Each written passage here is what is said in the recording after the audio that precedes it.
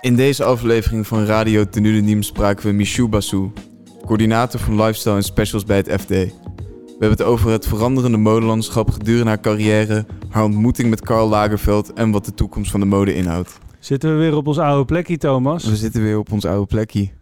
Ja, we zaten net al eventjes te memoreren aan het feit dat jij de vorige keer met het snoer aan je gezicht geplakt heel netjes in de microfoon praten, maar dat bleek met je lijnlengte te maken te hebben en niet zozeer met de afspraak die we met MJ hadden gemaakt. Nee, gelukkig hebben we nu 2 meter extra aan kabel, dus ik denk dat ik wel goed zit deze keer.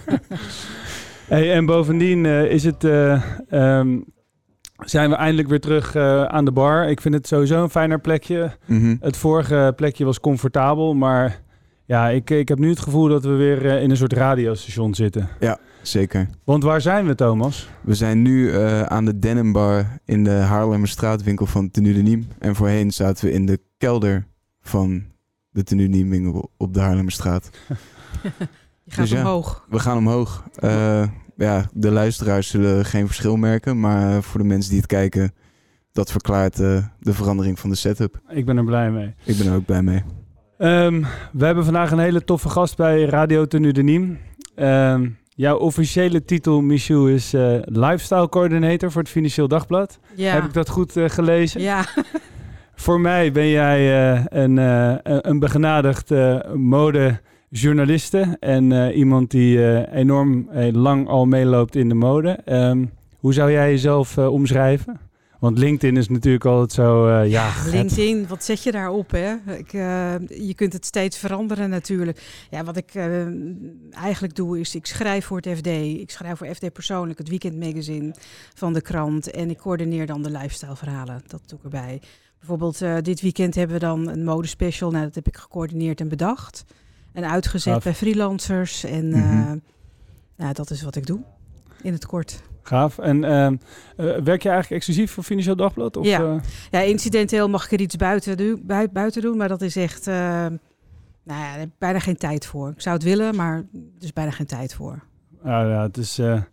Het is een prachtig dik magazine altijd. Ja. En ik heb al menig fantastisch groots interview voorbij zien komen. Je hebt er zelfs een keer in gestaan, Menno. Ja, jemig. Hoe lang is dat geleden? Nou, ik kom nu op een leeftijd dat ik echt van mezelf ook af en toe denk... Jeetje, ik zag er toen echt wel jonger uit. En toen stond ik ook nog eens een keer met Simo op de foto. En hoe lang is dat geleden? Een jaar of 3, denk ik? Ik denk wel inderdaad 3 jaar, ja. Oh, maar dat is niet zo heel lang geleden, toch? Nou, of is er een wezenlijk verschil tussen nu en 3 jaar geleden? Nou, daar zit wel een jaartje corona tussen. Ja, ik bedoel, die telt voor 10, Thomas. Maar jouw enthousiasme is onverminderd. Nou, dat zullen we zo nog wel eens even zien, Michou. Oké. Nee, het is... ik moet zeggen... volgens mij zat jij toen net bij het Financieel Dagblad. En, toen... Ja, dat kan kunnen, ja. Zou kunnen. En volgens mij... het was wel gaaf. Toen hadden ze een concept, een interim peer, als ik het verkeerd uitleg, Michou. Waarbij het modetypeje samen met een van zijn favoriete klanten geportretteerd mocht worden. En ik had de always great looking Simo uitgenodigd. Onze vriend en sommelier, waarbij eigenlijk gewoon... geen poetsje meer nodig is om zelfs samen er gewoon mega good looking uit te zien. Dat had ik allemaal aan hem te danken. Hij zag er echt super strak uit en jij ook. Altijd. Ja. Ik heb ook mijn best gedaan, maar als je naast iemand als Simo gaat staan, dan verbleekt het toch altijd een beetje. Maar dat was echt super gaaf. En ik vond het ook een heel erg vindingrijk concept, wat in wezen een klein beetje aansluit op wat wij hier doen met Radio Tenue de Nîmes. Want voor de luisteraars, Michou... wij hebben eigenlijk, door alles wat we dit jaar hebben meegemaakt, hebben we besloten om juist ook een kijkje te geven in onze keuken. En we verveelden ons. We vonden het super stom en vervelend dat we al die mooie types die we hier normaal gesproken over de vloer krijgen, eigenlijk niet te spreken kregen. Althans niet in de winkel. En we kwamen er eigenlijk ook wel achter dat we de gesprekken aan zich enorm misten. En waarom dat specifieke nummer van FD me aansprak, was omdat het ook een soort een soort co-productie was. En een soort kijkje in de keuken van niet alleen in dit geval de retailer, maar ook in het leven van die bijzondere persoon die bij ons over de vloer kwam. In dit geval een soort kruisbestuiving. Ja. Omdat je die kant vaak niet ziet. Dus, en wij zijn ook een krant voor ondernemers. En dan wil je ook iets laten zien. Dus.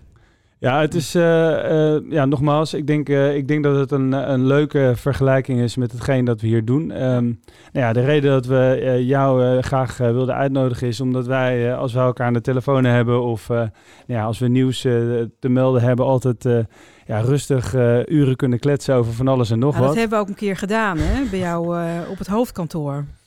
Ja, klopt. Dat was iets van 2 uur volgens mij. En dat ging maar door. En elke keer kwam er weer iets nieuws op tafel. Dat was echt superleuk. Ja, dus wij dachten van, als we nou een lijst moeten maken met de mensen die we absoluut hier stiekem in onze Radio Tenue de Nîmes uitzending willen spreken en mensen stiekem willen laten meeluisteren, dan stond jij absoluut op onze lijst. Nou, leuk. Michou. Vereerd. Dus, en het grappige was, we hadden van de week al eventjes aan de telefoon met elkaar gesproken. En Thomas hoorde ons met elkaar overleggen over van alles en nog wat. Toen zei hij aan het einde van het gesprek, zeg, had je dit niet gewoon kunnen opnemen? Want volgens mij hebben jullie de halve uitzending al gedaan. Nou, genoeg dingen om over te praten, toch? Zeker weten. Even kijken, voordat jij bij het FD aan de slag ging, hoe ben jij zo in de journalistiek en in de mode terechtgekomen? Want je hebt ook een hele lange tijd bij de Telegraaf gewerkt. Ja, 15 jaar. Echt 15 jaar, echt enorme dikke jaren daar beleefd. Daarvoor vloog ik gewoon de wereld over. Ik bezocht alle shows, mocht heel veel leuke mensen spreken. En dat ging van New York tot Nieuw-Zeeland, zeg maar. En alles wat er tussenin zit. En zo heb ik gewoon echt een leuk netwerk al kunnen opbouwen en veel dingen kunnen zien. Ook de achterkant van de mode, want die wordt ook wel eens vergeten. En die is minstens zo leuk als die glamoureuze voorkant, waar toch veel mensen het vaak over hebben ook. Ja, en als je enkele van je favoriete momenten uit die tijd zou mogen aanhalen. Ik was al bang dat je dat ging vragen. Dat is zo lastig. Echt, het zijn eigenlijk alleen maar hoogtepunten. Ja. Ook natuurlijk een paar dieptepunten, maar bijvoorbeeld als je wil weten wat de leuke feestjes zijn. Ja, die waren er genoeg. De shows waren ook fantastisch.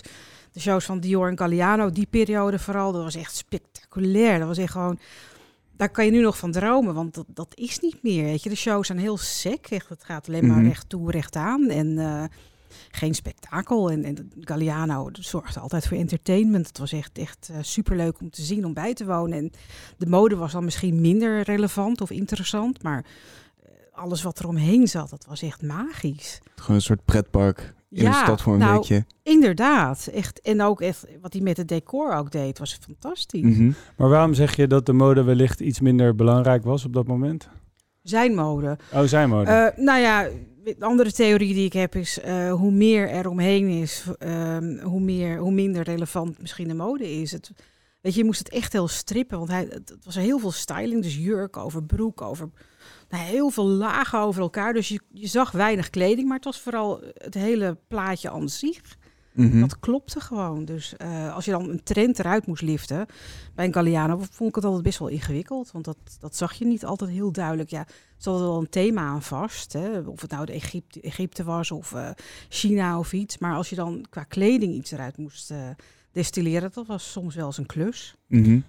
En voordat we, want dat vind ik wel een interessante brug, voordat we te veel ingaan meteen op wat dan het verschil is met het heden. Ja.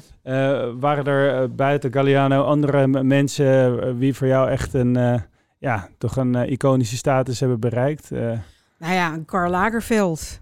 Je vroeg in een berichtje van, wat zijn 3 leuke interviews die je hebt gedaan? Nou, één ervan was Karl Lagerfeld. Nooit gedacht dat dat zou lukken. Ik zou 10 minuten met hem krijgen in Parijs, was dat. In zijn galerie. En uiteindelijk zijn het 50 minuten geworden. Want hij wimpelde iedereen weg. Iedereen moest maar weg. Want er waren PR's van, monsieur Kaal. Nou, die mochten allemaal weg. En hij zat maar te kletsen. Echt, dat was superleuk. En waar gaat het dan over? Ja, over van alles en nog wat. Ik kende daar iemand die voorheen bij Tommy Hilfiger zat en daarna bij Lagerfeld ging werken. Dus ik vroeg nog van, joh, is er een vraag die ik echt niet moet stellen? Dat hij dichtklapt of dat hij dan wegloopt of zo, dat ik helemaal niks heb, hè? Voor mijn verhaal. Nee, you have to talk about sex. over seks met Karl Lagerfeld. Sorry hoor, dat doe je gewoon niet, weet je wel. Ik bedoel, ja, come on. En dus dat heb ik inderdaad niet gedaan, maar wel of er liefde in zijn leven was. En over muziek, hij heeft me ook een iPod had hij me beloofd. Een iPod was zo'n muziekdrager van Apple, een van de eerste digitale dingen. En heb ik nooit gekregen. We hadden het dus over muziek en op een gegeven moment vroeg ik dus van, ja, maar als u iedereen muziek geeft, wat zou u mij geven? De zonnebril ging af en toen keek hij me aan. I'm going to send you an iPod.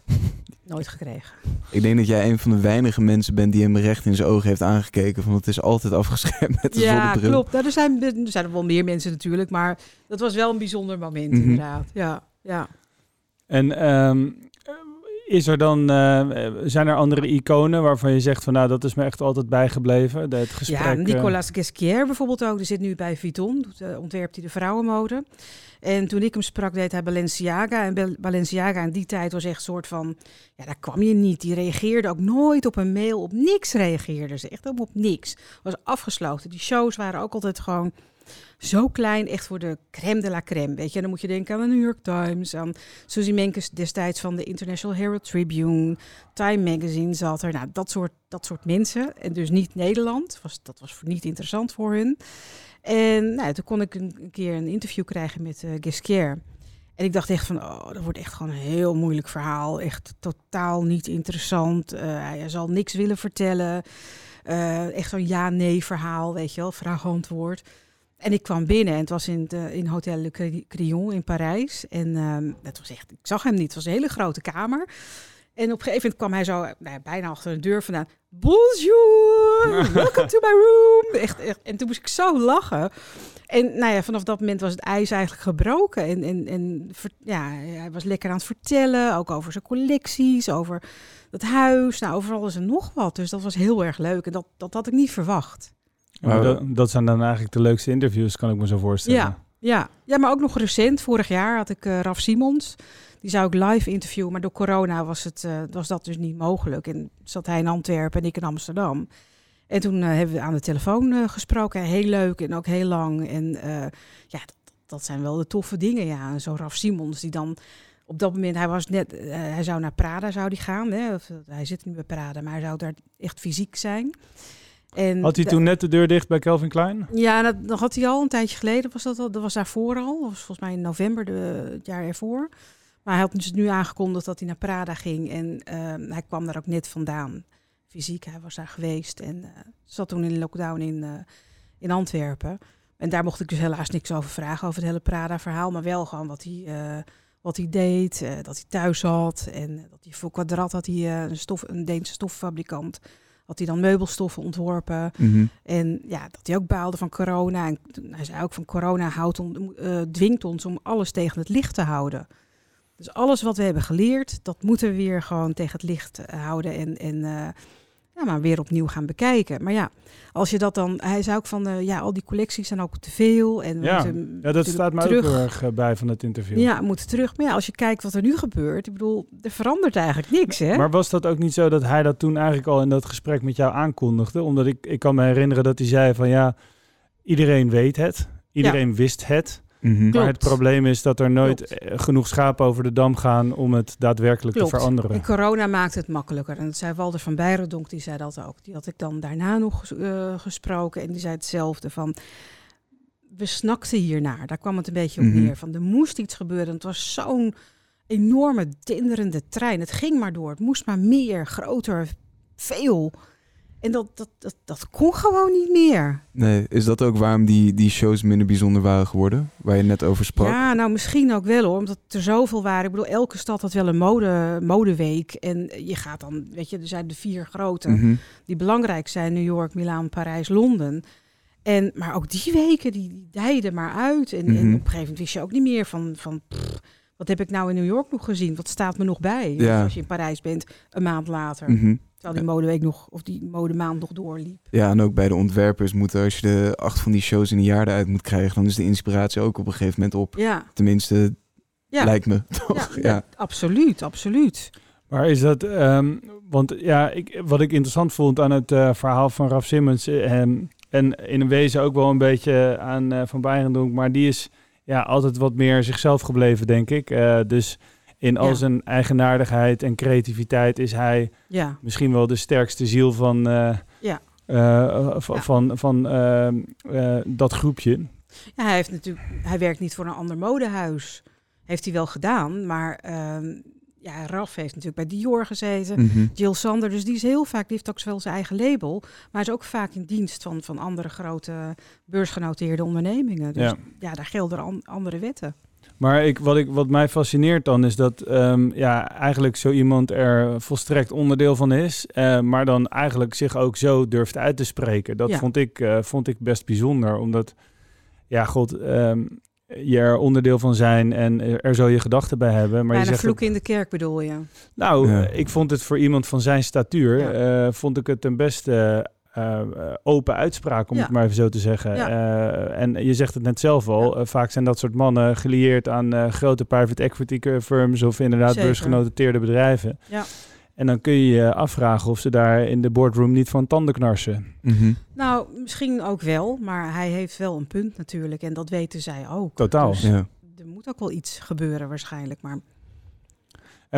Maar wat is dan, hoe kijk jij daar? Hoe heb jij die evolutie tot stand zien komen? Want ik bedoel, na 15 jaar Telegraaf en al deze jaren FD, zit je straks zeker 2 decennia in het vak. En dan heb je ook een hele hoop... Dat klinkt wel heel ernstig. Nou, dat vind ik juist een enorme statuur, toch? Ik wil net zeggen, alleen maar goed, toch? Ik zit al 13 jaar in dit vak, Thomas. Dat is ook al stokoud. Maar... half. Ja, maar elk jaar telt bij jou voor 10. Dus dat is... Ja, nou, ik ben ook nog wel zeker van plan om hopelijk ooit op een dag te kunnen zeggen dat ik de 20 jaar heb aangetikt. Als ik het overleef. Arme jongen, dat is een andere podcast hoor. Geintje. Maar kijk, jij bent natuurlijk een soort outsider-insider. Hoe is jouw gevoel geweest? Je hebt het natuurlijk allemaal vanuit binnenuit mogen meemaken. Ja. Voordat we met elkaar bespreken of de mode erop vooruit is gegaan. Hoe heb jij die hele evolutie zien gestalte krijgen? Want het was natuurlijk niet overnight. Nee, ik heb het echt vanaf het begin... niet vanaf het begin meegemaakt natuurlijk. Maar voor mijn begin was Frank Govers bijvoorbeeld in Amsterdam. Dat vond ik echt... Dat was toen de man hier, weet je. Dat was echt magisch. Dat was glamour. En daar kocht ik toen een kaartje voor in de jaren 80 en in de stad Schouwburg om daar een glimp van te krijgen. Dat was een beetje het begin. En daarna, ik heb bij het modevakblad nog gewerkt en ik heb altijd gewoon de drang gehad om naar Parijs te gaan, want dat zat er zo in. Want Parijs, daar gebeurde het, weet je wel. Nergens anders, maar in Parijs. Ja. En Amsterdam was een klein leuk ding, zeg maar, om mee te beginnen. En dan werk je bij een modevakblad en dan heb je vrienden in Parijs, dus daar kun je al blijven. Dus dat was alweer makkelijk. En vervolgens ging je dan met bevriende fotografen, op hun kaart, ging je dan naar de shows. Zo heb ik het gedaan. Dat was eind jaren 90. En toen waren die kaarten echt gewoon schaars. Je kreeg gewoon geen kaart. Dat was gewoon echt... hosselen. Ja, dat was echt ronselen en gedoe en niet makkelijk. En zo ben ik erin gekomen. En ik heb toen wel gezien dat het zo exclusief was. Echt bijzonder. Want ik was echt gewoon zo super trots om daar te zijn. Ja. Dat je echt als klein mensje, weet je wel, uit Amsterdam, dat je daar dan gewoon zit, weet je. Dat is echt fantastisch. Ja. En ja, dat heb ik gaandeweg zien wegebben. Het werd een beetje gemeengoed. Het werd echt... De shows waren zeg maar een vehikel geworden voor andere dingen. Voor een Instagram misschien. En voor mensen om zichzelf te profileren. Dus die gebruikten de shows om zichzelf naar voren te schuiven. En dat was heel anders. Voor mij leefde dat helemaal niet mezelf. Weet je. Dat ik daar was, vond ik bijzonder. Maar wat zou je kunnen terughalen wat dan voor jou het kantelpunt was? Wanneer gebeurde dat ging veranderen? Dat misschien toen het hele blogverhaal een beetje begon te leven. Het streetstyle fotografen, dat was echt wel een dingetje. Daar zag je echt op een gegeven moment je kon bijna geen show binnengaan. Omdat voor de deur echt heel veel gedoe was. Ja. Weet je, dat is wel een bekend verhaal. En Ja. ik denk dat daar wel iets is gebeurd ook. Maar vind je het een positieve ontwikkeling dat het wat meer een gemeengoed is geworden, die modeshows? Dat het wat... Ik vind het jammer dat daardoor de magie weg is. Alles ligt meteen op straat. Ik weet nog dat ik me toen heel erg kon verheugen op weer een show. Of weer, wat was er nu voor nieuws, weet je wel. En dat heb ik niet meer. Nee, en dat is Dat is wel jammer. Kijk, nu krijg ik bijvoorbeeld elke week van, een Duitse website krijg ik allemaal de nieuwe looks binnen, zeg maar. En dat is dan je thrill van de week of zo. Maar dat hele magische wat ik toen had, dat is wel weg. En denk je dat ze ooit daar nog naar terug toe zullen keren? Er wordt af en toe wel eens geprobeerd om dat te doen. Jean-Paul Gaultier heeft een keer een show gegeven met allemaal kleine showroompjes, zeg maar. Echt zoals het heel vroeger, nu weet ik veel, jaren 50 intiem, zeg maar, was. Met dat je bordjes omhoog moest houden en allemaal van die kleine kamertjes en op salonstoeltjes zat en zo, weet je wel. Nou ja, dat heeft hij geprobeerd toen terug te brengen. Ja, dat was 1 keer en dat werd toen een gimmick. Ja, dat is net iets te dikker bovenop. Ik weet ook niet meer of het kan, hè, want we zijn allemaal best wel verwend. Weet je, heel veel mensen kennen nu mode. Dus... En hoe is het, denk je, gekomen dat het zo'n gemeengoed is geworden voor iedereen? Heeft dat ook te maken met dat er gewoon meer geld bij gemoeid was? Dus dat het zich loonde om zoveel mogelijk mensen bij zo'n show te betrekken? Ja, nou, mode werd op een gegeven moment democratisch. Want Karl Lagerfeld. Karl Lagerfeld, inderdaad, beroemde uitspraak van keizer Karl. Misschien dat daar inderdaad wat mee is aangeraakt. En ja, inderdaad, toen kwam H&M met die designercollecties. Dus toen was design inderdaad voor iedereen. En dat is ook prima. Weet je, waarom niet? Nee. Waarom niet? Alleen het enige was dat die magie van die shows van toen, dat weg-ebte. Ik bedoel, af en toe volg ik nog wel oude modellen van toen, weet je. Als een Christy Turlington of een Gail Elliott, weet je, die Versace en Saint Laurent en dat soort merken hebben gelopen. En dan zie je ook dat het heel anders was. Ja. Dat wil niet zeggen dat het toen beter was dan nu. Het is nu ook leuk. Ja, maar anders. Maar het is wel, kijk, als je nu kijkt naar de leuke kanten ervan. Want kijk, het is natuurlijk obvious dat internet de boel enorm versneld heeft. En dat je ook er niet meer mee wegkomt om dingen lang voor jezelf te houden. Want het medium internet heeft natuurlijk dan alles al gezegd en gedaan. Ja. Dus ik hoor wat je zegt, dat daarmee de spanning of de spanningsboog niet zo lang meer is. Het is ook... Nee. Maar dat is denk ik voor ondernemers ook heel ingewikkeld. Voor ontwerpers, maar ook voor jullie. Want je hebt maar een collectie, maar een korte periode. Hè? En daar moet je het maar mee doen. Nou, waar voor mij, kijk, ik heb de oude magie wellicht niet zo heel erg meegemaakt. Ik heb... Toen wij net Tenue de Nîmes startten, zijn wij een keer naar Venetië gevlogen door Renzo Rosso en zijn team. Daar was ik ook, daar heb ik jou ontmoet ook. Ja. En ik moet zeggen, dat was voor mij was dat mega spannend en was het ook enorm impactvol. Ik moet je eerlijk bekennen dat ik de show aan zich vooral veel spektakel vond. En het heeft er helaas op dat moment niet echt voor gezorgd dat ik weer verliefd werd op de dieselclub zoals ik dat was toen ik mijn eerste diesel fellow kocht. Met daarin Only for the Brave. Maar ik moet wel zeggen dat ik werd daar wel gegrepen. En nou is dat in Venetië in een mooi hotel, et cetera, natuurlijk moeilijk om een miskleun te slaan. Maar ik ook meer recent, de shows van Jun Takahashi voor Undercover. Daar ging je wel altijd echt met kippenvel weg. En ik vond het altijd wel een soort depressief gevoel op het moment dat je daar dan na 15 minuten inderdaad helemaal overwhelmed werd en dan opeens weer buiten staat met je gratis paraplu in Parijs en dan niet echt de kans hebt om het heel goed te digesten. Nee. Maar ik moet wel zeggen dat voor mij dat nog wel heel speciaal is.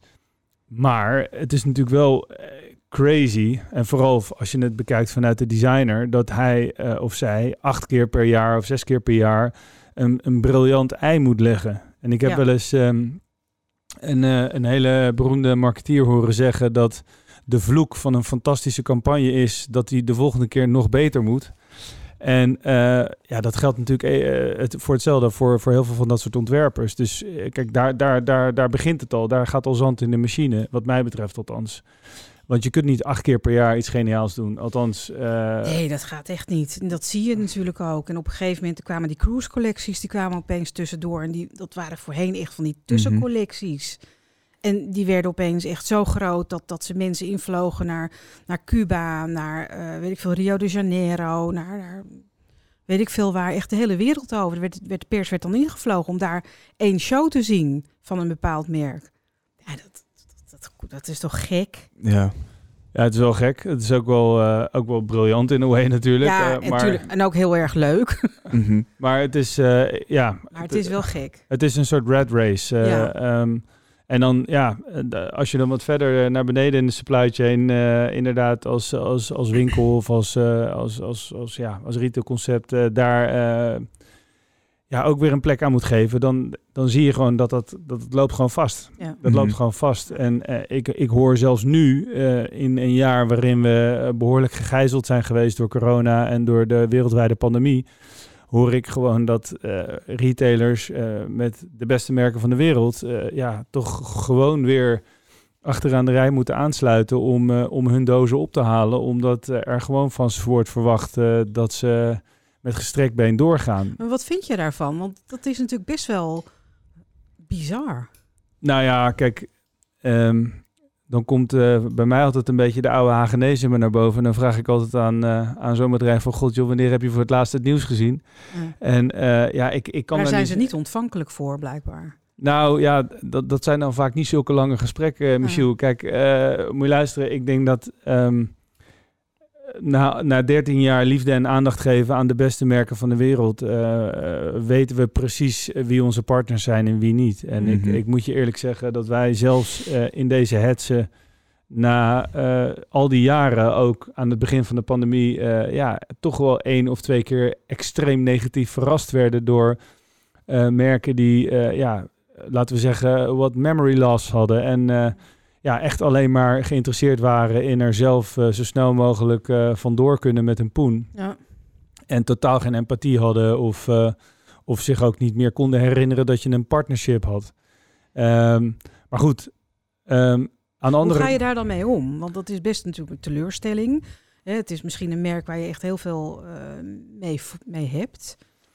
Nou ja, kijk, in ons geval, wij hebben het voordeel gehad dat we eigenlijk vrij snel in het proces hebben kunnen zien dat die hele ontwrichting van de relatie tussen brands en retailers, dat die eigenlijk al een tijdje aan de gang was. En wij realiseerden ons wel dat we op een gegeven moment eieren voor ons geld moesten gaan kiezen, omdat als je het even heel Jip en Janneke zegt, dan waren wij als retailers vroeger de gateway naar de hemel.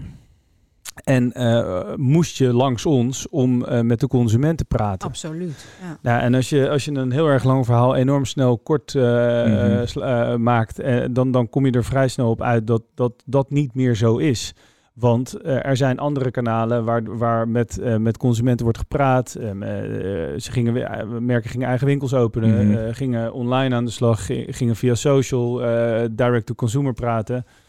Dus het is niet alleen zo dat wij natuurlijk de concurrentie kregen van heel veel meer kanalen en daarmee de exclusiviteit kwijt waren. Het was ook nog eens een keer zo dat door internet eigenlijk de geografische bescherming van een stad als Amsterdam bijvoorbeeld gewoon kwijt waren. Omdat vroeger kon je gewoon zeggen, moet je luisteren jongens, wij zijn de koningen van Amsterdam. Er komen in elk geval geen winkels bij. En als het dan al een winkel is, dan wel helemaal ergens achter in Oost. Ja, dat kon je afdwingen. Dat kon je afdwingen. Ja. En dat kan nog steeds wel, in ons geval. Alleen, die onderhandelingspositie, laat ik het dan maar zo zeggen, voor 90% van de retailers is natuurlijk close to nothing anymore. Nee. Ja. Ben je daarom gewoon met je eigen label begonnen? En ook die samenwerking die je bijvoorbeeld met fans had, dat je het customize?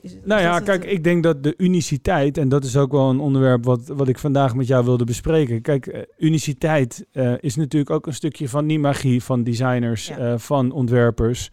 En wat mij extreem fascineert is hoe eigenlijk die hele uniciteit en de exclusiviteit enorm eigenlijk is gedisrupt. Want ten eerste is het zo dat een vriend van mij zei een jaar geleden tegen mij, hij zegt met alle respect voor Hermes, maar als ik die tas op iedere airport in of buiten Europa kan kopen, hoe exclusief is dat dan eigenlijk? Mm-hmm. En als je dan daartegenover stelt dat er vanuit een oudere generatie vaak een beetje laagdunkend wordt gedaan over jonge mensen die dan dat ene fantastische stuk kopen van Ralph Lauren of Balenciaga of weet ik veel wat. En dan zeg je, dat is toch niet oké als zo'n jong iemand daarmee loopt. Terwijl wij juist altijd zeggen van dat is juist te gek. Want leuk. Ja. Ja. Ten eerste is het iets wat vanuit mode- en milieu-oogpunt denk ik veel meer sustainable is om je de blubber te werken voor 1 stuk. Ja. En daar dan het helemaal vaal te dragen. En bovendien, als dat ze een beetje weghoudt bij al die fast fashion, dan denk ik juist wel dat een heel nieuw concept is voor de high fashion.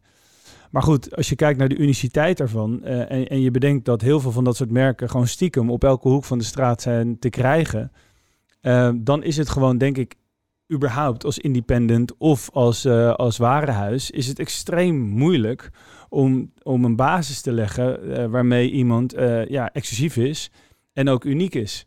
En mensen dus ook de reden geven om in plaats van naar Milaan te gaan, naar Amsterdam te gaan. Ja. Want in Amsterdam hebben ze 290, hebben ze Cowboys, hebben ze Tenue, hebben ze de Bijenkorf, hebben ze al die vette winkels waar je al die vette merken kan vinden. En mensen vonden het dan altijd gek dat ik ervan baalde als Ido bijvoorbeeld met 290 de stad uitging of dat supermarket verdween.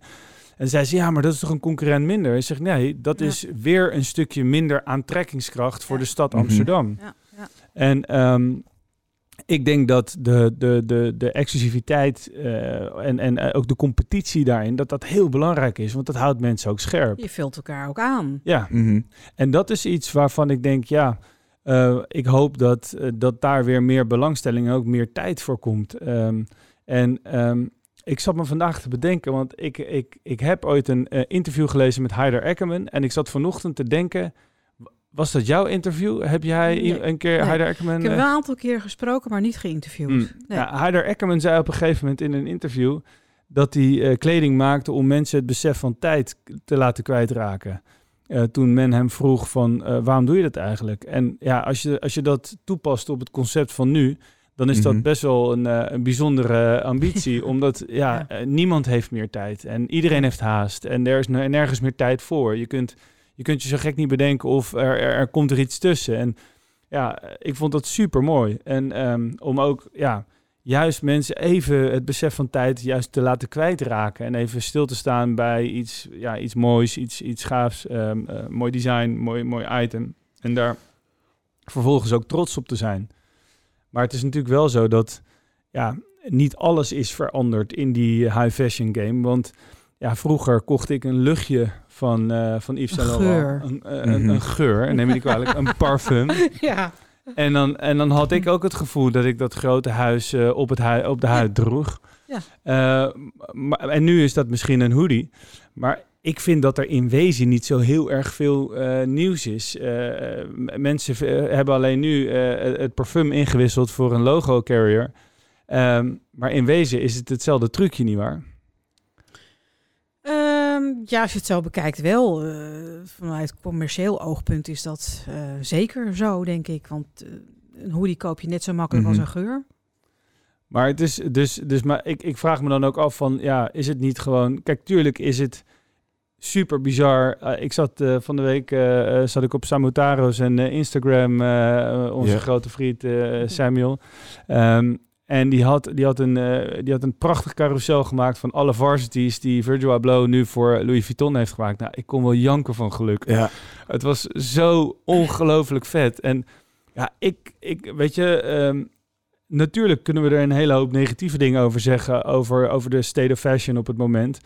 Maar ik moet eerlijk zeggen, daar werd ik echt zielsgelukkig van. Die groene is heel mooi. Met het skelet achterop het aan het roken is. Jemig. Het is... Die gaat er komen. Voor mij? Nou, denk het niet. Ik ga denk ik niet zoveel geld aan de jas uitgeven. En ik heb ook tevens een hele mooie Tenue de Nîmes varsity jacket. Dus kijk. Die plek is al gevuld in mijn kast. Heel goed. Maar wat ik maar wil zeggen is, kijk, het is natuurlijk wel enorm gaaf dat daar ook weer zo'n paradigma change gaande is. En dat je gewoon echt ziet, kijk, je kunt er heel veel van vinden. Dat streetwear zijn tentakels heeft laten eigenlijk binnen heeft laten komen in die hele haute couture scene. Maar ik vind het ook wel fascinerend. Gewoon, het is zeker fascinerend ook om te zien wat ze ermee doen. En die crossovers zijn ook interessant. Ja. Echt, daar kunnen ze ook. Ze leren ook van elkaar, denk ik. Ja. Ze spreken ook weer een andere doelgroep aan. Ja, en het heeft misschien een iets. De kleding vervult een andere rol dan alleen mooi zijn. Dat het wat activistischer is geworden, denk ik. Want dat is natuurlijk ook waar streetwear zijn roots in heeft. Ja, en ik denk ook dat daarmee, om Karl maar weer even te quoten, dat het inderdaad wel zo is dat het democratischer is geworden. Niet dat een varsity van €10.000 voor iedereen geschikt is, maar... Nee, maar het kan wel inspireren, hè? Dat je dat stuk ziet en het elders vindt voor een andere prijs, maar wel met dezelfde uitstraling of gevoel. Ja. Ja, want dat is toch eigenlijk ook iets wat we dan aan internet te danken hebben. Dat juist het doorgeven van bepaalde stukken. We lanceren binnenkort een concept, The Next Wardrobe. Waarin we vrienden en bekenden en klanten de kans geven om hun mooiste stukken, die ze echt al te lang niet hebben gedragen, over te geven aan iemand anders. En daar zoeken wij dan binnen ons netwerk weer een andere blije persoon voor. Maar op sites zoals Grailed en allerlei andere vestiaire, dat soort dingen. Ja, daar worden gewoon mensen elke dag mega gelukkig gemaakt met dat ene stuk wat ze in de winkel al lang niet meer konden vinden. En dat vind ik ook echt waanzinnig gaaf. En ik ben persoonlijk nooit zo gegrepen geweest door het huren van stukken. Dat is iets wat ik... dat vind ik echt een stukje van de... huren of leasen, ik weet niet. Ik wil het dan zelf ook bezitten. Maar gebeurt dat veel? Nou, waar jullie vanaf weten? Ver vanaf heb je een kledingbibliotheek. En die schijnt het niet slecht te doen. Ze waren volgens mij de eerste van Nederland waar dat gebeurde. En... Maar ze zijn er nog steeds. Ik kan me namelijk kijken voor een jurk, voor een avond of weet ik veel wat, kan ik me nog wel voorstellen. Maar worden daar ook gewoon je alledaagse t-shirtjes en truitjes ook verhuurd? Volgens mij is er wel een policy, dus het moet er wel goed uitzzien. Geen gaten, schoon. Nee, maar ik bedoel meer gewoon kleding die je alledaags draagt. Ja, dus... ja. Oh, okay. Gewoon een spijkerbroek kun je er lenen en een jasje, een t-shirt. Voor 2 maandjes en dan breng je hem weer terug. Ja. Ja, beter dan alles kopen en weggooien, lijkt me toch. Maar het hangt er maar net vanaf. Ja, ik vind het ook... ik weet ook niet of ik gebruik van zou maken. Nou, kijk, het opnieuw toepassen van zo'n model is natuurlijk wel reet interessant. Daar word ik zelf ook wel opgewonden van. Alleen het is de vraag of het voor ons persoonlijk een toegevoegde waarde zou hebben. Kijk, laat ik het zo zeggen. Ik vind überhaupt vaak de hand het leukste stukje van het hebben van een kledingstuk. Ja. Ik kan me herinneren dat ik op een gegeven moment een jasje van Visvim zocht. Waar Jimi Hendrix echt trots op zou zijn met van die prachtige traditionele franjes, et cetera. Echt bijna zo'n Frans officierjasje, natuurlijk in denim. En ik had het een keer gezien bij een concert van John Mayer. En je weet wel dat je af en toe van die zoekopdrachten in je account zet, waarvan je eigenlijk al weet dat het echt volstrekt kansloos is. Maar je zult het niet geloven. Maar op een gegeven moment kreeg ik dus een melding, omdat, ik ben niet de allerkleinste maat. Nou, dat is met Japanse labels over het algemeen al een struggle. Maar daar was die in een maat 5. In een maat 4, dus eigenlijk een large. En toen heb ik het laatste stukje wat er dan aan ontbrandt, namelijk de brug van L naar XL, heb ik er dan maar een beetje bij geluld en een beetje uitgerekt zo. Maar het jasje is daar. Maar het is echt iets waar ik enorme warme herinneringen aan heb. Elke keer als ik het weer aan heb, heb ik weer dat gevoel van shit. I did it. Ik heb hem. Ja. Toch? Ja, dat is toch lekker, dat gevoel. Ja, dat is onwijs lekker. Maar en ik denk dat, voor mij heeft huur, hoewel wij bij Tenue de Nîmes wel een hele hoop uitlenen voor fotoshoots en dat soort dingen. Dus als mensen inderdaad een mooie shoot doen of inderdaad stylisten hebben een bepaald thema, dan helpen we ze daar natuurlijk mega graag mee. Ja, maar dat is wat anders. Maar voor jezelf... Ja. Ja, het voelt toch... maar het schijnt ook vaak zo te zijn dat mensen zelfs kleding gewoon kopen. Het dragen en vervolgens na 1 keer dragen en op de foto gaan, dan retourneren. Ja. Maar gelukkig hebben wij dat niet zo vaak aan de hand, hè Thomas? Het is mij nog nooit opgevallen dat iemand dat heeft gedaan. Gelukkig. Net na de kerst kwam er een Le Bonnet trui terug en die rook echt naar een Kip Kerry feestje. Ja, dat hebben we wel een paar keer gehad. Dat was, echt lijkt alsof iemand gewoon even een frietje heeft gehaald in zijn nieuwe trui en hem dan vervolgens weer heeft teruggestuurd. Het is toch niks. Nee, wat zeg je dan? Ja, volgens mij hebben we het bij die Le Bonnet trui wel een e-mail gestuurd om te vragen of ze hem echt niet gedragen had. En toen kwam terug van nee, dat... gezonde dosis retoriek. Toen was dat is absoluut niet gebeurd. Dus die geur die kwam er vanzelf in? Ja, misschien kookt ze thuis heel uitgebreid of zo en hing hij over een stoel. God mag weten wat er met dat ding gebeurd is. Maar hij zag er wel, los van de geur, zag je nog heel netjes uit. Dus, hij zit in jaar 2, dus hij is nog heel lief en goedgelovig. Als je de eerste 10 hebt gehad, dan word je... Ja, dan word ik er verbitterd, mensen.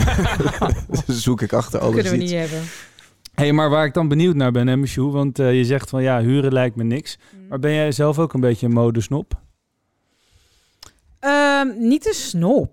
Nee. Een modeliefhebber? Een liefhebber, ja. Geniet je ervan? Ik kan er heel erg van genieten, ja. En heb je zelf favoriete designers dan? Ja. Ik ben heel erg fan van Dries van Noten. Was dat van Marni? Nu niet meer, want de nieuwe collecties van Marni spreken me minder aan.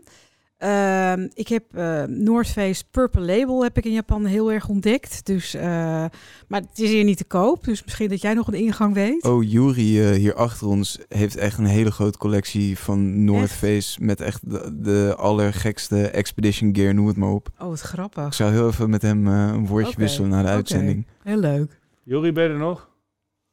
Dat is de enige man in dit bedrijf die echt non-stop werkt. Dat is, we horen hem. Zelfs door de koptelefoon heen.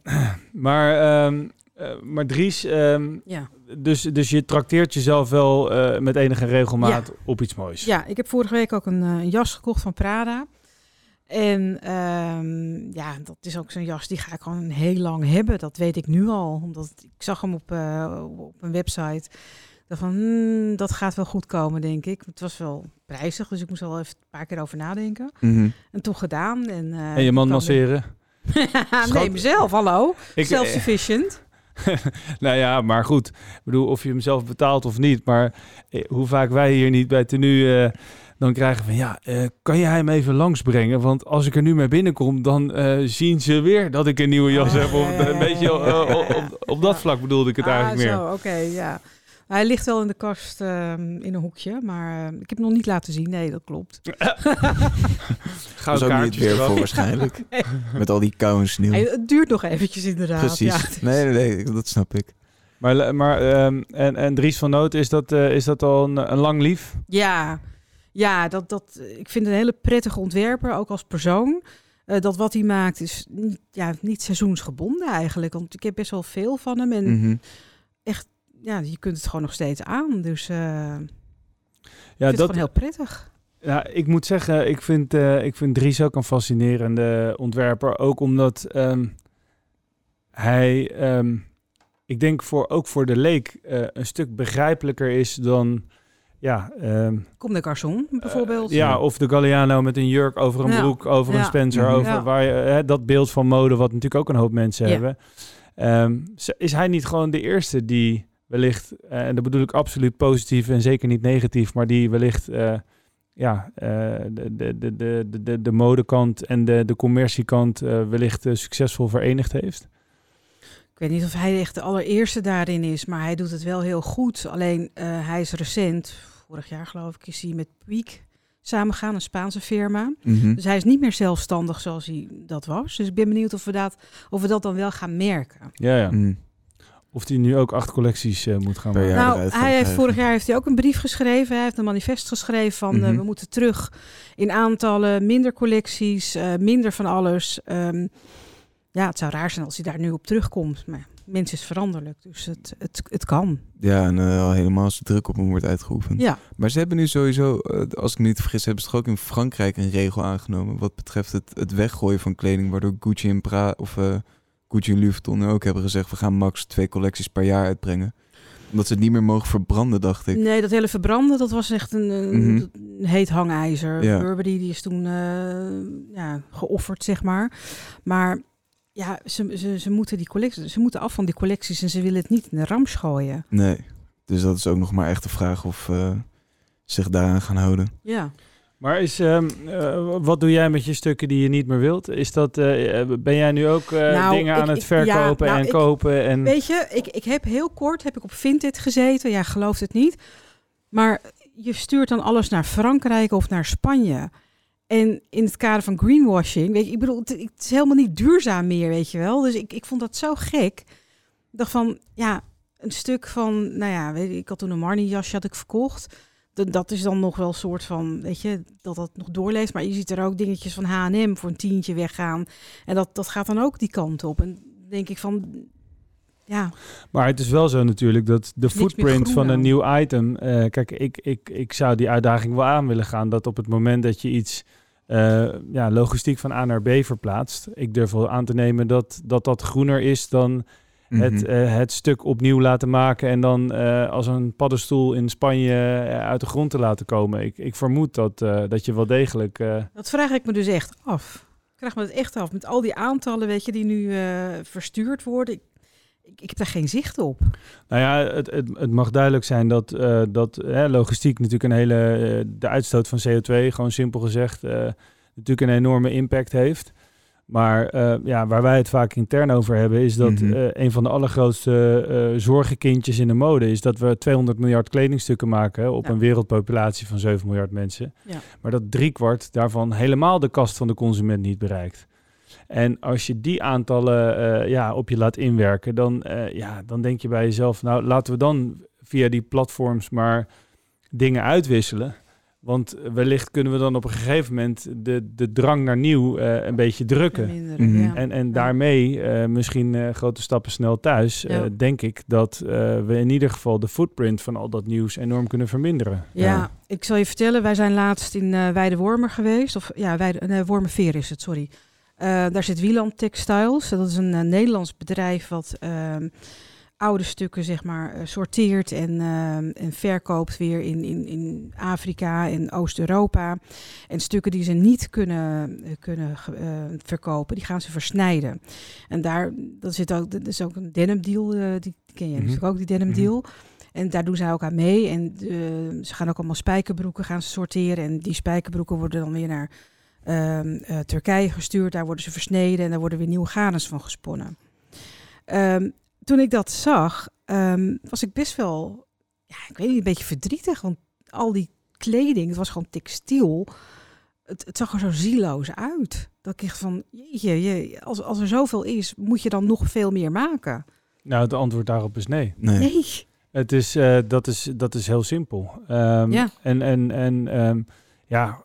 Om nog even terug te grijpen naar de vraag van net. Ja, wat doe jij dan als je een groot merk hebt die toch weer dingen als een soort van gans door je strot probeert te douwen?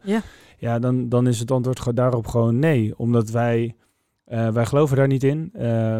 Bovendien, 9 van de 10 van dat soort recyclebedrijven weet op een gegeven moment ook niet meer wat ze met hun volumes aan moeten. Klopt. En dat wordt dan echt landfill. Ja. En het afsturen naar armere continenten, dat heeft eigenlijk ook geen blije gezichten meer tot gevolg, omdat die mensen op een gegeven moment ook tot aan hun kruin zitten. En ik heb wel eens een interview gelezen met Borre, waarin hij zei van allemaal leuk en aardig, het recyclen van al die garens, maar uiteindelijk is het gewoon cleaning other people's mess. Ja, dat zei hij bij ons, ja. En na HR Eckerman durfde ik het niet meer te opperen, maar fair enough. En ik vond het wel een geinige gedachte, want uiteindelijk is het natuurlijk ook zo. Kijk, in de denim moet ik zeggen, ik ben er heel trots op dat wij met Tenue ook heel veel, eigenlijk, ik kan wel zeggen, bijna 90% van onze broeken of met organic katoen maken of met post-consumer recycled katoen. Mm-hmm. En dat is katoen wat vroeger gewoon afval was en wat inderdaad verbrand werd of als isolatiemateriaal van dienst werd. Ja. Dus het is absoluut een stap in de goede richting. Alleen een van de allergrootste problemen die bij dat soort recyclebedrijven nu ook ontstaat, is het feit dat de kwaliteit van de ingezamelde kleding zo erbarmelijk is. Dat zeiden zij ook. De kwaliteit, ze zeggen dat hele fast fashion is erop gemaakt om gewoon niet lang te blijven bestaan. Precies. Nee. En dat kun je dus ook niet meer recyclen, want de garen of de vezels zijn te kort. Dus het is gewoon allemaal minder. Dus het eindigt als landfill. Ja, het is gewoon meuk. Ja, en dat komt dan allemaal in gigantische hooibalen in Afrika terecht. Het is echt. Maar dat zou dan eigenlijk, dan moeten we toch eigenlijk, als we dan teruggrijpen naar mode, zoals jij daar verliefd op werd, dan heeft het uitwisselen van mooie stukken heeft eigenlijk toch wel, los van een stukje delen van romantiek, ook wel een heel mooi sustainable aspect. Als je het zo bekijkt, absoluut. Dan leeft het door en verder. En dat is alleen maar te koesteren en toe te juichen. Maar waar ik dan mijn vragen bij zette, was van je stuurt het dan weer naar ver weg, zeg maar. En wat doet dat dan met die footprint, weet je wel? Dat vond ik gewoon een beetje. Het moet, ik denk als je kijkt naar de route die een kledingstuk aflegt, van een soort van de stof naar productie, naar waar het in elkaar wordt gezet, dat moet ongetwijfeld vele malen hoger zijn dan iets naar Frankrijk sturen vanaf hier, denk ik. Nou. Dus Michou gaat vanavond alles weer online zetten. Weg ermee. Ja. Nou ja, maar het is, dat durf ik wel te beamen. En wat ons best wel fascineert is dat, kijk, uiteindelijk is het ook zo dat ik weet nog dat ik inderdaad mijn eerste replay trui had. Een donkerblauwe trui met dat hele mooie eerste replay logo met dat wapen eronder. Nou, die heb ik echt tot lichtblauw aan toe gedragen. Maar dat was ook een stukje armoede natuurlijk. Maar ja, ik was ook echt oprecht trots op die trui. En dat vind ik wel gaaf als ik nu kijk naar veel jonge kids. Dat ze ook echt weer die totale attachment hebben aan één zo'n merk of één zo'n product. Ja. Waar ze echt gewoon voor krom hebben gelegen, urenlang. Ook heel veel van die oude stukken, hè? Ja. Mm-hmm. Nou ja, ik las dus laatst een interview met Kim Jones. Die zei van ik zie dus op Grailed zie ik gewoon stukken terug waarvan ik vergeten was dat ik ze gemaakt had. Dus dat was voor hem ook een.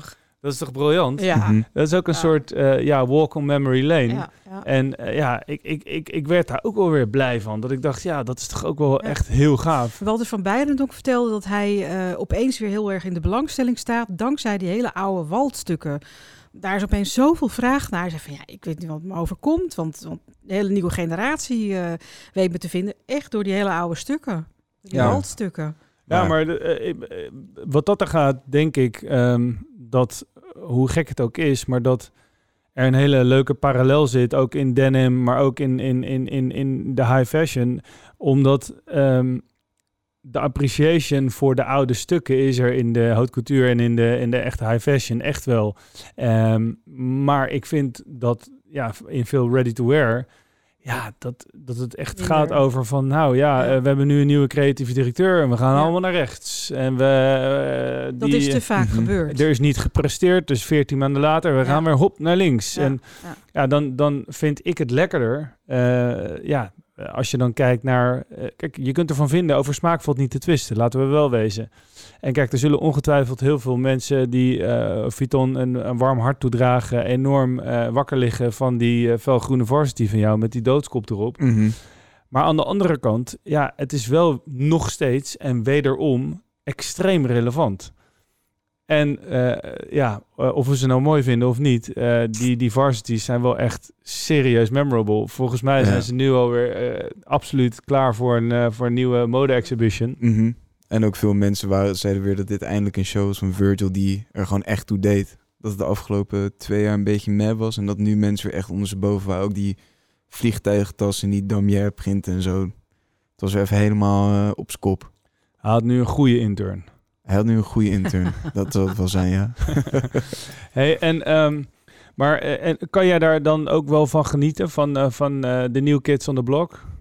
Ja, zeker. Zeker. Niet altijd, maar zo'n Virgil vind ik interessant, omdat hij natuurlijk een hele andere achtergrond heeft. En hij komt uit de streetwear en hij heeft al architectuur volgens mij zelfs gestudeerd. En daarna is hij zijn eigen merk begonnen. En ik vind het gewoon leuk hoe dat zich ontwikkelt, dat hij zo'n mooie kans krijgt. En nou ja, nu dus een hele goede collectie heeft neergezet. Nou ja, en zijn er behalve hij andere jonge dames of heren waarvan jij denkt van, nou ja, daar word ik echt extreem gelukkig van. En bedoel je dan de generatie van Chris van Asje, bedoel je? Of jonger nog. Gewoon dus een beetje meer in de New Kids on the Block, zoals een Virgil. Is dat... van eigen bodem een Iris van Herpen. Is misschien ook niet heel erg nieuw natuurlijk. Nee. Maar ze doet het internationaal zo goed. Ja. En ik heb haar toen hier gezien in Amsterdam, tijdens de Amsterdam Fashion Week. Toen was het echt een bevend rietje. Echt een heel trillig meisje. En als je er nu ziet, dan staat er een femme fatale. Gewoon echt iemand die heel goed weet wat ze wil. En dat ook doet. Maar zij heeft een enorm lange aanlooptijd gehad, hè, geloof ik. Sorry, ja, ik dacht toch even wat met die snoerlengte doen. Want anders... het zit nog goed, hoor. Sorry, Toto. Maar zij heeft best een lange aanlooptijd gehad, nietwaar? Ik heb het gevoel gehad dat zij echt een longtail... en dan op een gegeven moment, bam.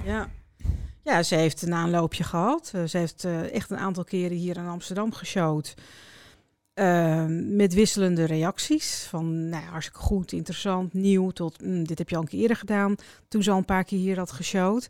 En op een gegeven moment ging ze naar Parijs. En toen we zijn er kwijt, zeg maar. Ja. Ze zit dan wel hier in Amsterdam met haar studio. Maar in principe ben je er gewoon kwijt aan de wereld. En dat is alleen maar tof. Dat wij dat hier... Tenminste, dat is natuurlijk zelf gedaan. Maar dat het wel vanuit Nederland komt. Ja, dat vind ik wel heel leuk. Ja. En, of een Botter bijvoorbeeld. Die ook gewoon nu bij Nina Ricci zitten. En het volgens mij best wel goed doen. Ook met hun eigen merk. Dus kunnen we zeggen dat Nederland echt wel een modeland is? Hangt er vanaf hoe je het bekijkt. Qua talent voortbrengen of hoe we er zelf uitzien? Nou, laten we met het eerste beginnen. We hebben zeker heel veel talent voortgebracht. Voorheen had je natuurlijk in Antwerpen de 6 van Antwerpen. Wij hadden Le Cri Néerlandais met onder andere Victor en Rolf die daarbij zaten. Ja. En daarna zijn er nog vele mensen richting Parijs vertrokken. Of New York of Milaan. En ook heel veel achter de schermen. Hè. Dus bij de grote modehuizen zelf. Gewoon misschien de rechterhand van de creatief directeuren, zeg maar. Dus Nederlanders zitten echt overal, hoor, in de mode. En wij zijn een enorme fan van Jan Terminio. Ja, leuk, Jan. Jan is... dikke shout-out naar Jan. Zeker. Ik vind het altijd een heel gek idee dat zo'n begenadigd ontwerper een spijkerbroek van Tenue aan zijn kont heeft. Dat ben ik extreem trots op. Volgens mij kun je me daarin uittekenen. Ja. Hij draagt alleen maar... en houthakkersblouse. Jan is absoluut een soort personificatie van hoe wij de man graag zien bij Tenue. Dus dat is wat dat gaat, mega fijne... het is trouwens even goed nieuws, Thomas, want Jan komt ook binnenkort. Dus, yes, heel leuk. Nog eentje. Hij zit alleen in quarantaine in Madrid, dus ook dat niet vervelend. Nee, quarantaine gedeelte wel, maar in Madrid zitten niet. Die hadden een stuk eerder sneeuw dan wij, kan ik je vertellen. Ja. Maar, Zo, heb je de beelden gezien? Ja. Dat is echt insane. Machtig. Ja, maar Jan komt ook in spijkerbroek. In spijkerbroek, kijk eens aan. Hij heeft volgens mij nooit een spijkerbroek ontworpen. Gaat hij dat met jou doen? Nou, ik moet eerlijk bekennen dat ik wel het gevoel heb dat hij steeds ook meer interesse vanuit creatief oogpunt krijgt in het benaderen van ready-to-wear. Omdat hij heeft mij wel eens verteld dat hij eigenlijk ook mee wilt met haar naar het schoolplein. Zoals hij zo mooi dat op zijn bedeesde manier kan zeggen. En... daar heb je andere kleding voor nodig. Dus hij wil niet alleen met haar mee naar de nacht of naar een bepaald belangrijk evenement, om dan vervolgens weer in de kast gehangen te worden en een mooi plekje te krijgen of doorgezet worden via een netwerk. Maar hij heeft wel eens aan mij verteld dat hij het een ambitie apart vond om meer te kunnen doen voor zijn dames in zijn leven. En dat kan ik me ook voorstellen, dat je daar als ontwerper enorm een enorme urge naar hebt om dat gewoon allemaal of in elk geval meer in te vullen. Zeker. Maar ik geloof dat alles wat hij aanreikt een verrijking voor de garderobe is. Dus als dat spijkerbroeken mogen zijn, dan jaag ik dat van harte toe. Even kijken hoor. Ja, we hebben één hele... dat was heel gek. Dat was helemaal aan het begin, toen ik jou net leerde kennen. In de tijd van Renzo Rosso. Toen ik zeg maar verliefd raakte op jeans en dat soort dingen. Ik was altijd heel erg trots op G-Star. En weet je, op dat Nederlandse goed. En heb jij het gevoel dat er nu nieuwe billion-dollar brands in Nederland op het vuur staan, waarvan je denkt van nou, dat is echt... iets waar ik hoop daar altijd op. Hè. Ik hoop op een Benzak bijvoorbeeld. Dat is allemaal nog zo klein en niche. En je hoopt natuurlijk dat er iets groots uitkomt. Een Kings of Indigo natuurlijk. Die hebben al een goede naam. Zo groot als G-Star. Ik weet niet of je dat zou moeten willen. Dat lijkt me heel lastig. Het lijkt me gewoon een enorme operatie aan zich. En ik weet van de denim jongens altijd dat ze juist... heel erg in de stof zitten, echt in de materie, zeg maar, van de stof. Mm-hmm. En als je het lostrekt van jeans, is er een merk waarvan je denkt van, nou ja, dat zou nog wel eens een hele grote raket naar de maan kunnen gaan zijn? Op Tenue na natuurlijk. Lastig, dat moet zich nog uitwijzen. Ja. Zeker nu, weet je, door afgelopen jaar is er gewoon zoveel stilgelegd. En ik heb niet iedereen meer gezien. Dus ik ben benieuwd wie er nog is, zeg maar, als alles weer kan en mag zoals we dat konden. Ja. Ben ik benieuwd van wie er nog wel is. En er zijn natuurlijk heel veel talenten. Heel veel dingen met potentie. Of het nou het recyclen is. Ik bedoel, Ronald van der Kemp. Ja, dat is een ontwerper, een Nederlands ontwerper. Zit hier niet heel erg ver vandaan met zijn studio. Die maakt van oude stukken, maakt hij nieuwe creaties. Nou, die heeft echt alle covers gehaald. Van kranten tot magazines. Noem maar op. Vorig jaar toen corona net begon, had hij een show gegeven in Hotel Europe. Of niet een show, het was echt een presentatie. Want er mocht natuurlijk geen show gegeven worden. Maar omdat in die periode helemaal niks of heel weinig was... ja, werd hij echt omarmd. Want hij bracht iets moois. Hij bracht iets nieuws ook. Je zag dan het hotel op de achtergrond. En uit al die kamers zag je een creatie. En dat zag er echt prachtig uit. En volgens mij heeft hij daarmee op de cover van The Times gestaan, als ik het goed zeg. Misschien een andere krant. Maar ja, zo'n talent, die gun je iets. Die moet echt doorstromen en doorstoten. Ja. En waar waren de anderen dan? Want je had dat hij als enige... Ja, in Parijs had je dan nog wel...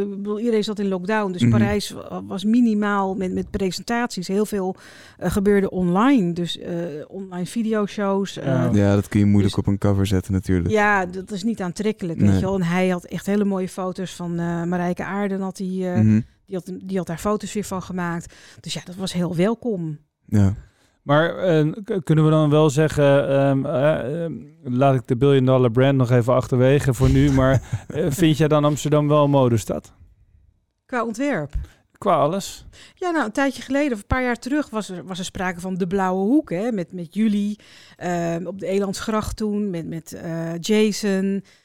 Wat zat er nou nog meer? Er zaten nog een paar van de blauw spul aan de gracht. En toen had ik echt zoiets van, ja, de Blauwe Stad, ja, die snap ik. Amsterdam Denim City, dat snap ik. Weet je, het is leuk gemarket. Maar het was ook wel waar. En dat is toch wel een beetje veranderd volgens mij. Nou ja, ik weet niet. Ik denk dat Amsterdam wellicht af en toe een beetje de focus mist. Er worden wel een hele hoop dingen bedacht. Of het nou Amsterdam Fashion Week is of inderdaad de Denim Days en dat soort dingen. Maar ik zou het verfrissend vinden als Amsterdam als stad ook een keer kleur zou bekennen.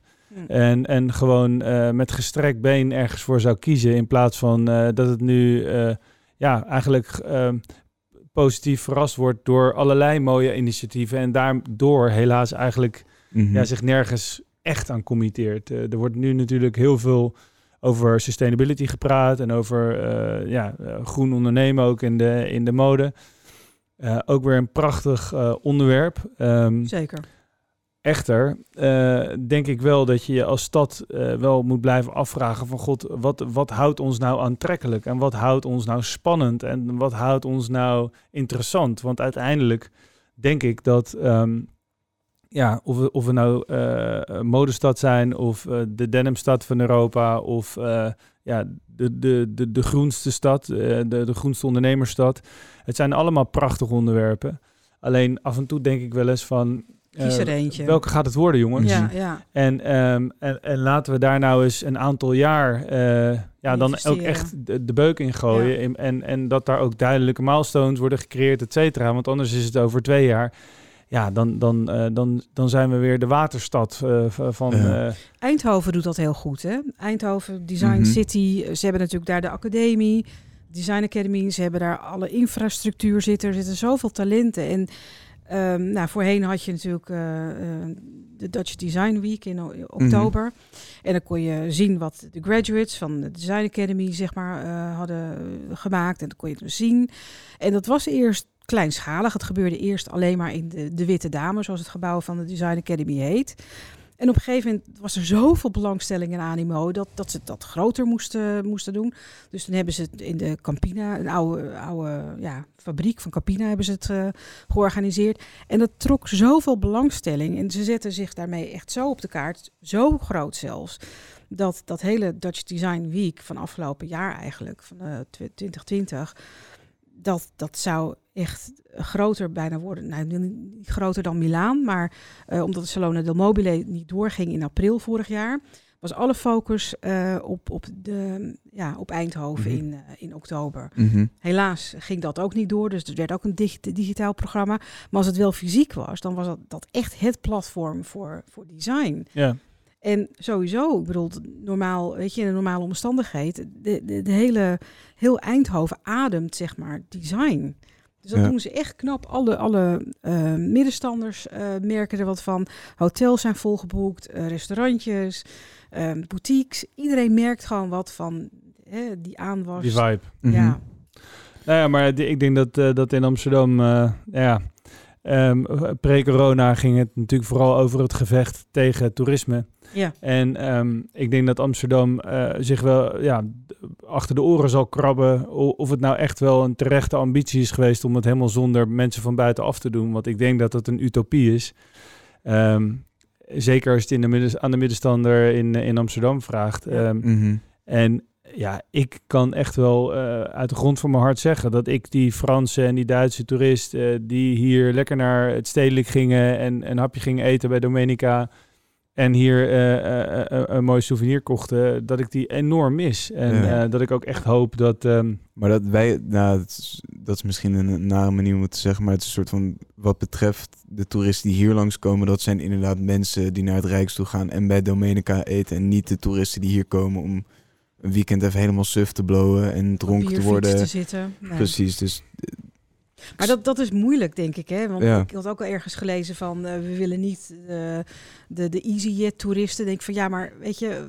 dat is best wel lelijk om dat op die manier te zeggen. Want er zullen ook andere mensen die niet op een bierfiets zitten... met EasyJet vliegen, om maar wat te zeggen. Ja. Nee, maar volgens mij moet je daar ook vrij makkelijk met de kam doorheen kunnen. En, ja, precies. Ik moet eerlijk bekennen, ik ken ook heel veel mensen uit de mode-industrie die altijd heel blij kijken als je dan zegt, joh, ik kom uit Amsterdam. Dat ze zeggen, you can smoke all day. En dat is het eerste wat je hoort. Heel teleurgesteld zijn als je dan zegt dat eigenlijk blowen over het algemeen alleen door toeristen wordt gedaan.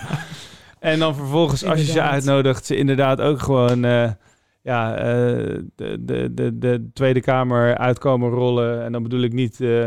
nee, niet die in Den Haag. Niet die in Den Haag, maar die andere.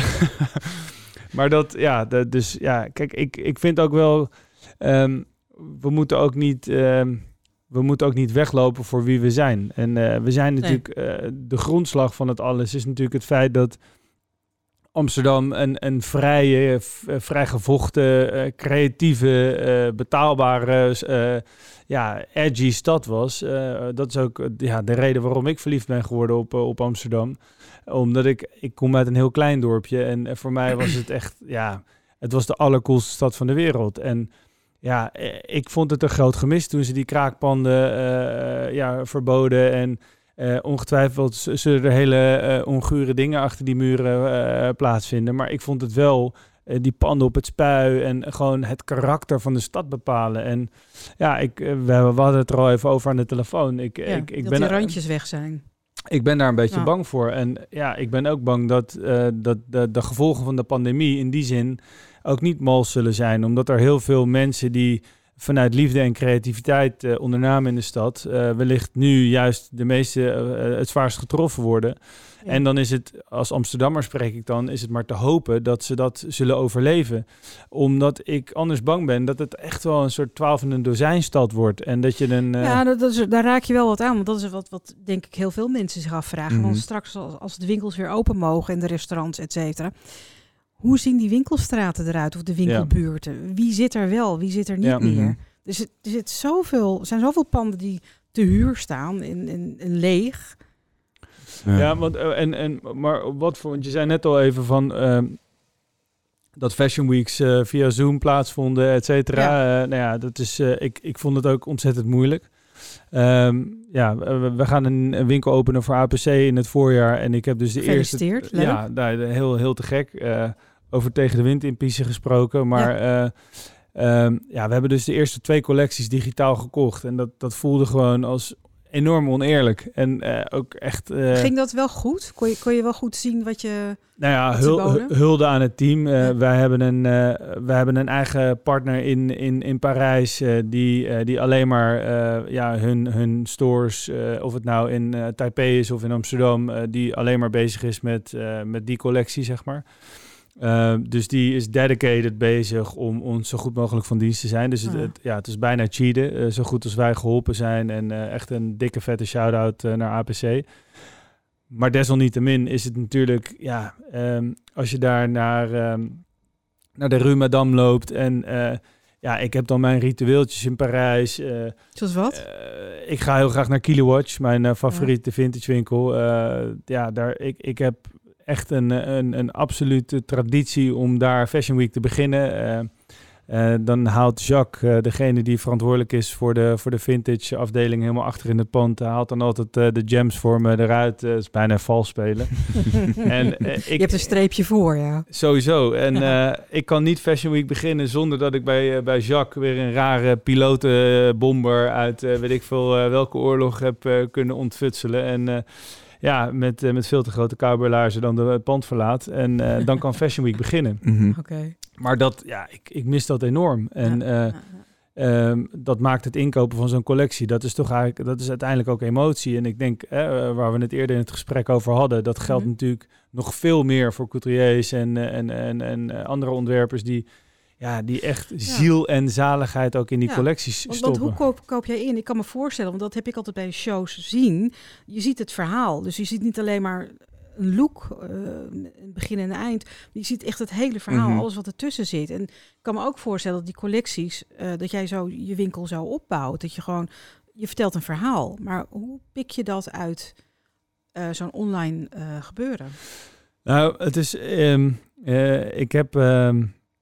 Ik had daar een leuk gesprek over met Joris Beidendijk. Ik denk dat er een hele geinige parallel zit tussen thuis van een sterrenchef genieten en thuis vanuit je luie stoel als het ware zo'n collectie kopen. Mm-hmm. Het lijkt er best wel op en je kunt het redelijk faken, maar het is het toch ook net niet. En Joris vertelde dan dat hij los van de mega vele super positieve reacties ook wel eens reacties kreeg zo van het was net niet echt lekker warm.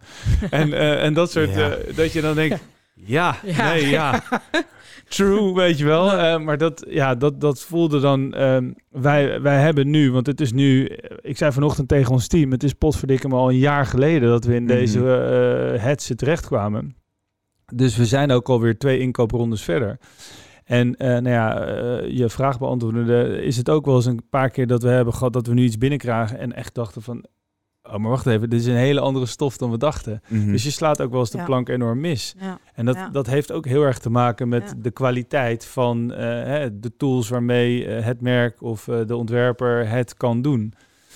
En wij hebben, Visfilm is een van mijn liefdeskinderen uit Japan.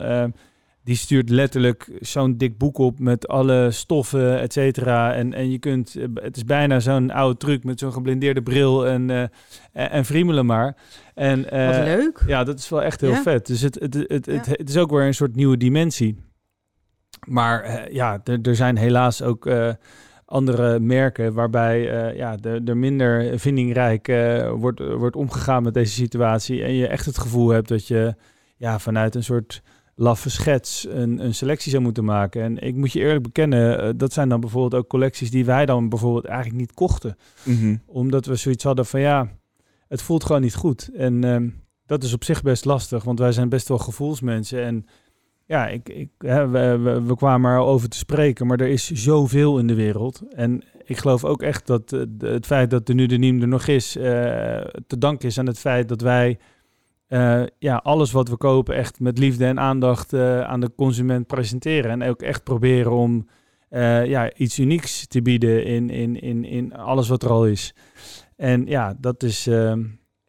op die manier kijken wij wel reikhalzend uit weer naar een tripje here and there. Omdat het... om je weer te voelen ook. Ja. En ik geloof, weet je, elke reis brengt ook weer nieuwe anekdotes met zich mee. Gekke momenten met nog een drankje met een ontwerper ergens in een kleine bar. Ja, maar dat is echt de meerwaarde. Hè? Snap je? Dat maakt het verhaal bij Radio Tenue de Nîmes, maar ook in de winkel gewoon straks natuurlijk een stuk interessanter. Ja, en het zijn ook...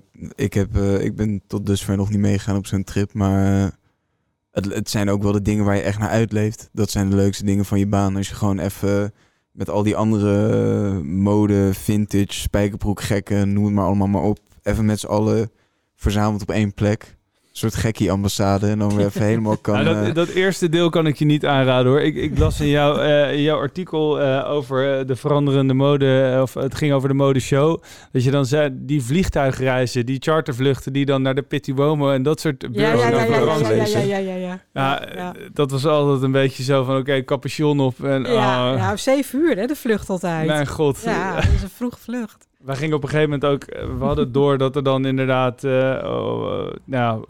minder erg was op dinsdagavond. En dan boekten we de dinsdagavondvlucht in plaats van de woensdagochtend. Omdat we er niet zo'n zin in hadden. Maar... en nu kijk je ernaar uit. Ja. Nu zit je met alle liefde met al die mensen in het vliegtuig, denk ik. Nou ja, maar dat is toch gek, hè? Want uiteindelijk zijn dat ook momenten waarop we denk ik... ik denk dat de eerste keer heel onwennig gaat zijn. Wie zie je er? Wie zullen er in het vliegtuig zitten? Nou ja, in ieder geval, wij leefden in de illusie dat het minder mensen zouden zijn. Maar de paar keer dat ik de afgelopen maanden heb gevlogen, had ik het gevoel dat het vliegtuig voller zat dan ooit.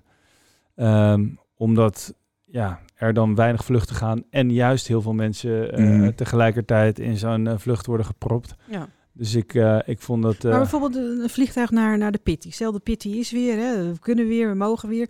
Wie zijn er nog? Wie bestaan er nog? Ja. Wie hebben nog een winkel om die kant op te gaan? Ben jij er niet gerust op, Michou? Nou, ik ben wel heel erg benieuwd wie er overblijft. En is dat, kijk je daar, want ik voel een beetje dat je daar niet per se gerust op bent. Nee, daar ben ik niet gerust op.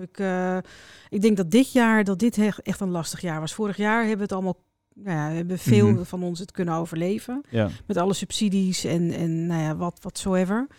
Maar dit jaar wordt denk ik wel een lastige. Zeker als je bent nu weer niet open. Ik vond jou heel vindingrijk de eerste lockdown. Dat je bij de mensen thuis ging bezorgen. Dat vond ik echt... dat hebben wij nog in de krant gehad toen. Dat was echt leuk. Ik weet niet wat er nu nog gaat gebeuren. En wie nog wel vet op de botten heeft. Nou ja, de vraag is, en die vraag hangt een beetje boven de hele modewereld natuurlijk. Niet alleen op retailniveau, maar ik denk dat uiteindelijk het over gaat wie er ook financieel gezien de diepste zakken heeft. Want uiteindelijk gaat het ook over cash management. En uiteindelijk leeft ieder bedrijf bij liquiditeit. En hoe lang kun je het uitzingen? Ja. Maar het heeft er ook mee te maken, en daar hadden wij het in ons telefoongesprek al eventjes over, dat je kunt afvragen of dat wel de beste uitkomst is. Want de mensen met de diepste zakken zijn, zeker als je er creatief en maatschappelijk naar kijkt, hoeft niet per se zo te zijn dat zij de belangrijkste elementen van een modestroming zijn. Of van juist die kleine precious, hè? Ja. Die heb je nodig om het leuk te maken. Ja, dus misschien is dit ook wel een geinige shout-out naar de gemeente Amsterdam en naar onze regering. Dat er gewoon echt, los van alle oeverloze discussies over TVL'en en NOW's en de vrij basale steunpakketten die, waarvan wij altijd zeggen van gratis geld bestaat niet.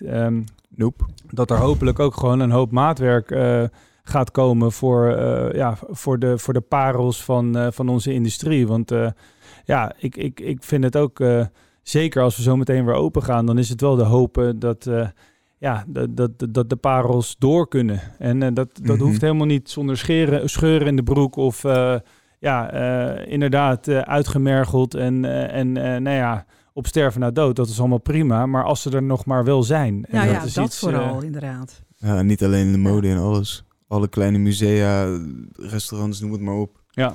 Je hebt zoveel plekken die dan niet eens als stad Amsterdam gezien, maar als een wijk. Elke wijk heeft wel dat ene kroegje waar iedereen zich verzamelt. En als die er ook niet meer zijn, dan valt het hele buurtgevoel weg, noem het maar op. Ik hou me hard voor vast.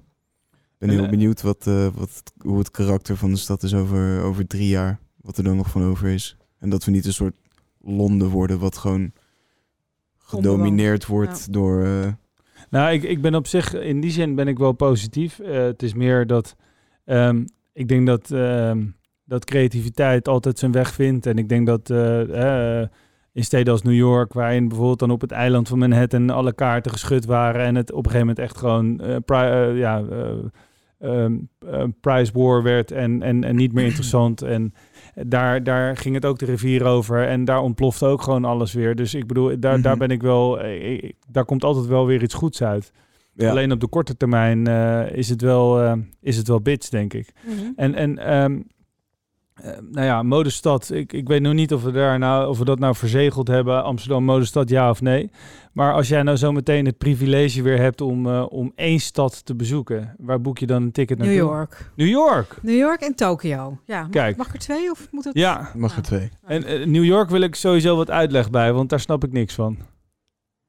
Qua modeweek niet? Oh, modeweek. Nou, ik bedoel de stad dan gewoon. Ik vind New York een beetje saai. Ja, het is saai geworden. Het is niet meer zo hip en happening als het was. Klopt. Maar toch New York, dan moet je maar... Ik wil wel weer ik wil gewoon kijken wat daarvan over is. Ja. En Japan, gewoon omdat... Ja, daar word ik echt gelukkig. In Japan, daar zie ik echt dingen gebeuren. Dat je denkt van, jeetje, weet je wel. Van eten tot mode, tot van alles, design. Ja. Het is gewoon een hele lekkere, logische stad. Ja, als je 1 keer bent geweest, heb je het besef pas van, er valt nog zoveel meer te zien dan ik aanvankelijk dacht. Ik moet weer een keer terug. Ja. En is er dan een bepaalde plek in Tokio waarvan je zegt van, nou, daar komt mijn modehart echt... Nou ja, ik vind Shibuya en Shinjuku vind ik gewoon heel erg leuk. Ginza minder. Dat is een beetje wat je in de PC ziet. En dat zie je overal, dus dat vind ik niet echt heel spectaculair. Maar, moet ik zeggen, ik zou best wel een Dover Street Market in de PC willen hebben. Ja, maar die is wel heel vet. Zeker die is wel echt heel Jezus. Vet. Ja, klopt. Dat is... Ja, dat is wel echt een van de favoriete winkels in Tokio. Dat is echt... en volgens mij, ze hebben daar hoe heet die nou? Die mega fijne Franse bistro die daar boven op de bovenste etage zit. God. Als sla je me dood. Fijn. Ik ook niet. Maar Tokio dus. Nou, dan dat moeten we gewoon meerdere tickets in 1 keer boeken. Want als er 1 stad is waar ik naar uitkijk, dan is het wel Tokio, ja. Ja, zeker. En, jij hebt met een keertje een boekje geappt van dit boekje moet je weten. Dat ging over een kleermaker, meen ik, in Tokio. Nou ja, wij hebben op een gegeven moment in ons kleine modebubbeltje hebben we inderdaad een soort PDF-documentje wat we alleen insiders only verspreiden. De ellende in Tokio is dat met of zonder pandemie de inventieve concepten en de gave concepten echt komen en gaan. Het is